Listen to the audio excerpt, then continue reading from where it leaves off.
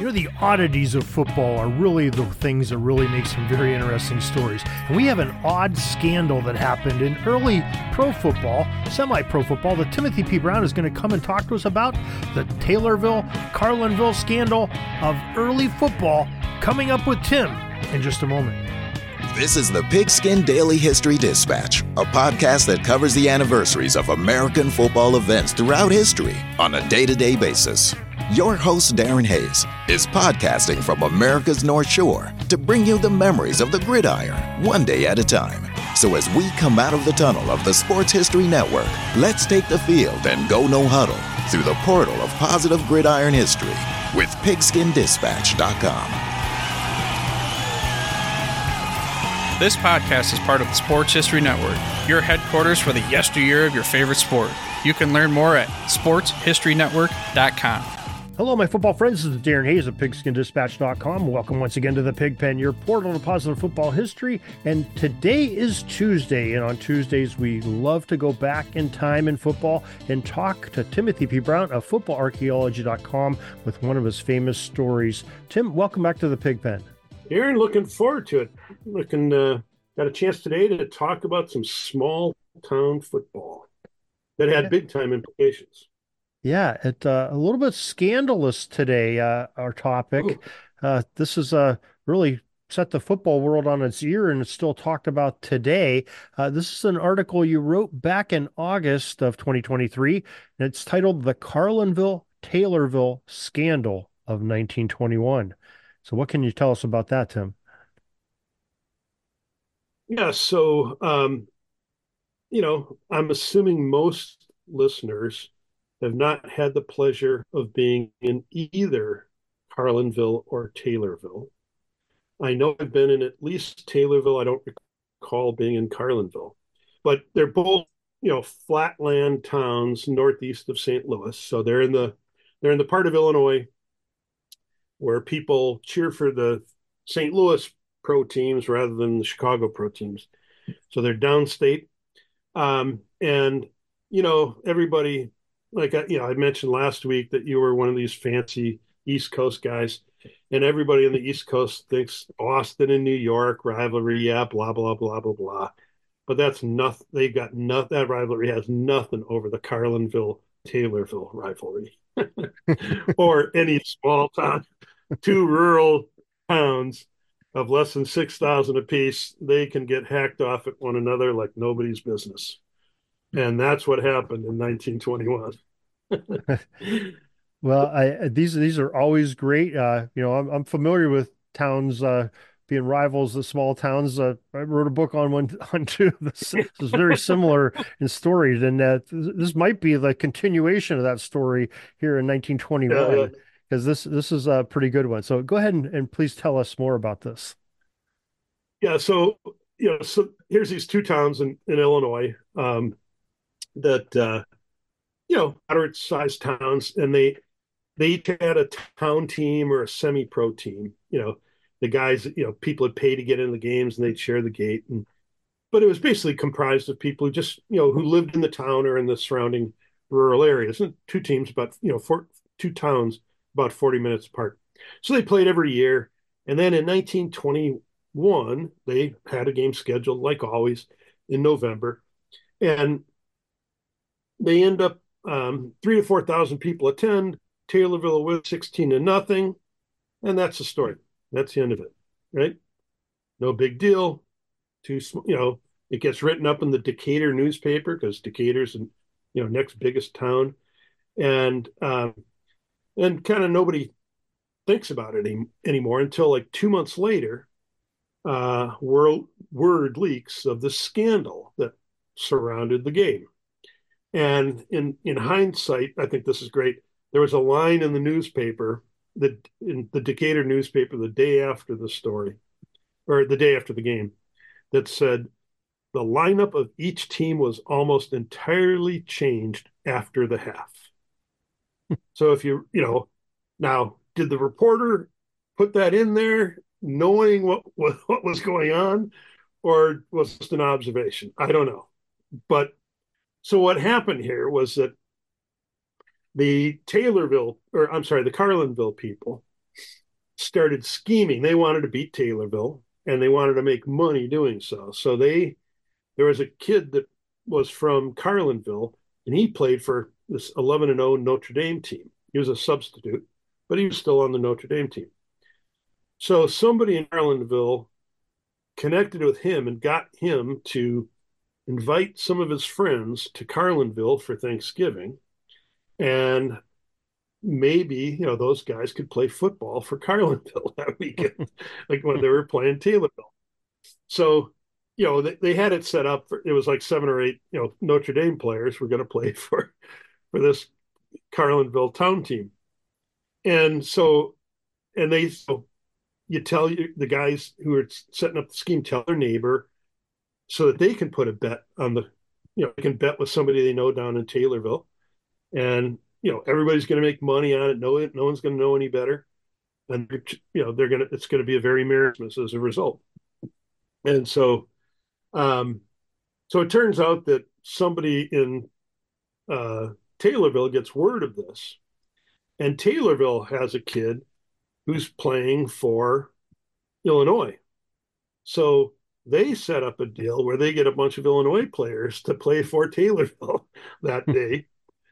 And so the day of the game arrives, and both teams put their normal lineups out there for the first half, and Taylorville is up 7-0.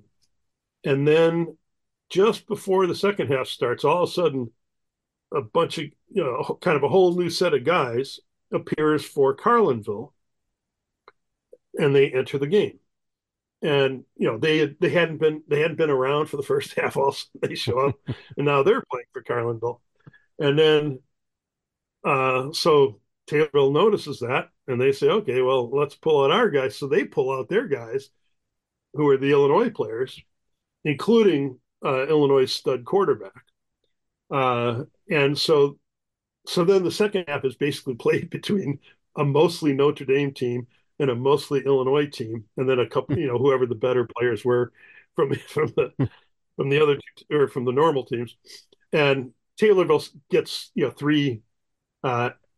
kicks 3 field goals by that Illinois quarterback is a kid who kicks them, and they end up winning 16-0. And so again, nothing is really said about it until 2 months later.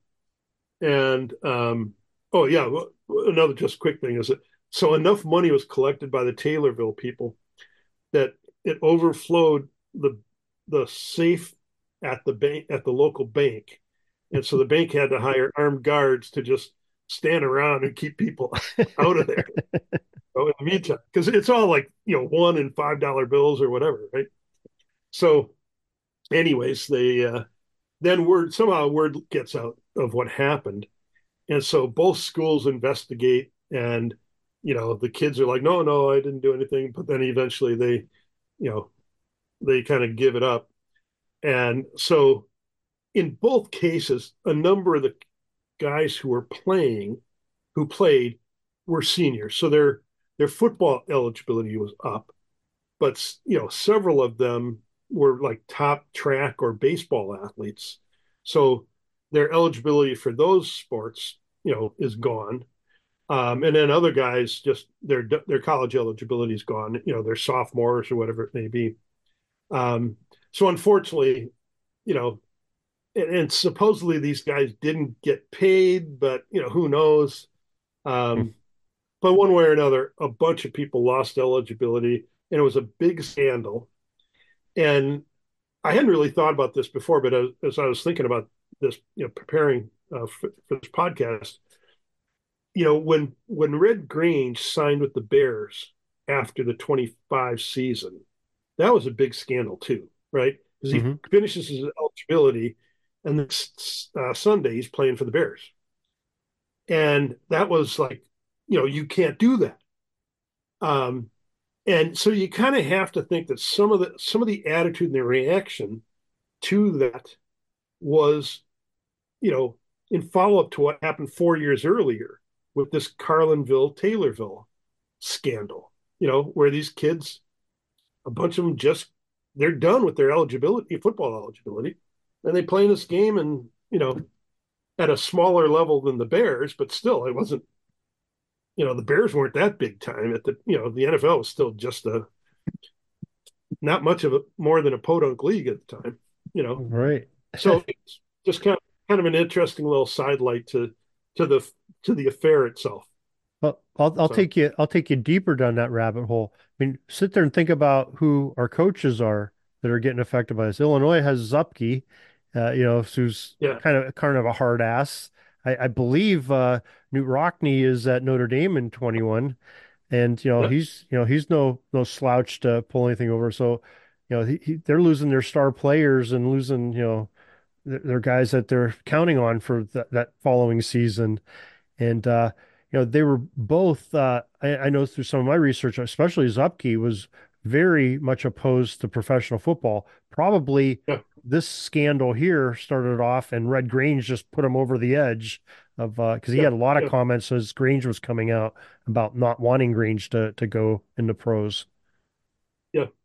Well, I mean, back in the 20s, so Rockne had played pro football, so that was after his college eligibility, Right. but still he played it, so he couldn't really make much of an argument in that regard. But um, yeah, I mean, it was like in the 2021 era, the colleges basically said if you're gonna referee in NFL games, you cannot referee in college games, and but I mean officiate referee. But so I mean they were doing everything they could to keep to keep the pro game at bay, not help them out at all. Um, and yet you had guys like the Four Horsemen. They'd go and once they were graduated, a couple of them like they're coaching college teams. They coach a college team on Saturday and then go play pro football on Sunday. So those Yeah. kinds of things were happening. It was just one of those tides that the colleges could not hold back. Yeah, I think at one point you had three of the four horsemen on the Providence Steamroller in the NFL playing, I think for a Yeah, couple of games, yeah, but they were bouncing around all over the place. So they were one week they're on one team, one week they're on the other team. But yeah, Layden yeah. and I mean, those pro teams didn't even practice. I mean, maybe they got to practice in on Saturday with the guys who could be there, but lots of guys were taking the train in for the Sunday game wherever it was being played. You know, so I mean, it was a different game then. Far less coordinated in terms of plays and responsibilities, and more individual skill oriented. But um, yeah, nevertheless, I mean, it just the colleges tried like anything to keep the amateur ideal in place and not have it bastardized like pro baseball, had done. Um, but didn't work. well, I'm just So glad us Easterners were squeaky clean in our football yeah, and not yeah. like Oh, I know, the, I the know. the It's treacherous really kind of Midwesterners of yeah, yeah. It's kind of mind boggling actually how clean you guys have kept things that's over the right. years. No wonder all the All-Americans were on the East Coast. Yeah, yeah, Oh boy. Well, Tim, this has been a really enjoyable story and a subject, and we poke fun at it, but it was pretty serious at the time, and a lot of yeah, money and people's collegiate careers are getting upset. Probably their education's probably life-changing to some of them, and we really appreciate you memorializing the story and both in your tidbit and talking with us here today. But you do this quite a bit in your tidbits and bring these little facets of football to light once more. So maybe you could share with the listeners how they too can partake in your tidbits. yeah. Very easy. Just go to footballarchaeology.com, submit your email to subscribe, and then you'll get an email with the contents of the story every day at 7 o'clock Eastern, and then read them then or let them pile up, and then alternatively you can follow me on Twitter, on Threads, or on the uh, Substack app, and I go by the name Football Archaeology on all three of those. Well, Tim, again, we appreciate you coming on and sharing these great stories with us. And this saga of the Taylorville, Carlinville scandal that happened in 1921, over 100 years ago. And we'll talk to you again next Tuesday about another subject. Yeah, and remember, it's a much bigger deal than the Yankees and Red Sox. I mean, much bigger, much bigger. Peeking up at the clock, the time's running down. We're going to go into victory formation, take a knee, and let this baby run out. Thanks for joining us. We'll see you back tomorrow for the next podcast. We invite you to check out our website, pigskindispatch.com, not only to see the daily football history, but to experience positive football with our many articles on the good people of the game, as well as our own football comic strip, Cleat Marks Comics. Pigskindispatch.com is also on social media outlets, Facebook, Twitter, Instagram, and don't forget the Pigskin Dispatch YouTube channel to get all of your positive football news and history. A special thanks to the talents of Mike and Jean Monroe, as well as Jason Neff for letting us use their music during our podcast. This podcast is part of the Sports History Network, your headquarters for the yesteryear of your favorite sport. You can learn more at sportshistorynetwork.com.